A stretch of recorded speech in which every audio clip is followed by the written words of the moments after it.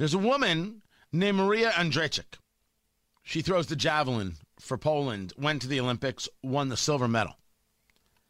She gets back home and hears the story of an 8-month-old who has a heart defect.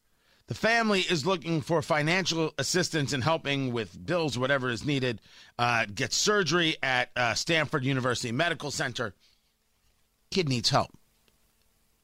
She came back from the Olympics with a silver medal and said, oh, yeah, I'll help here, and auctions off her silver medal to raise money for someone she doesn't know so their child can get heart surgery in the U.S.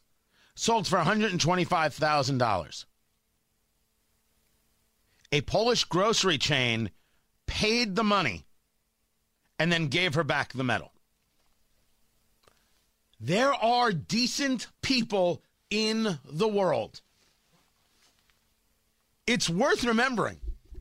Unfortunately, none of them are in leadership in the United States,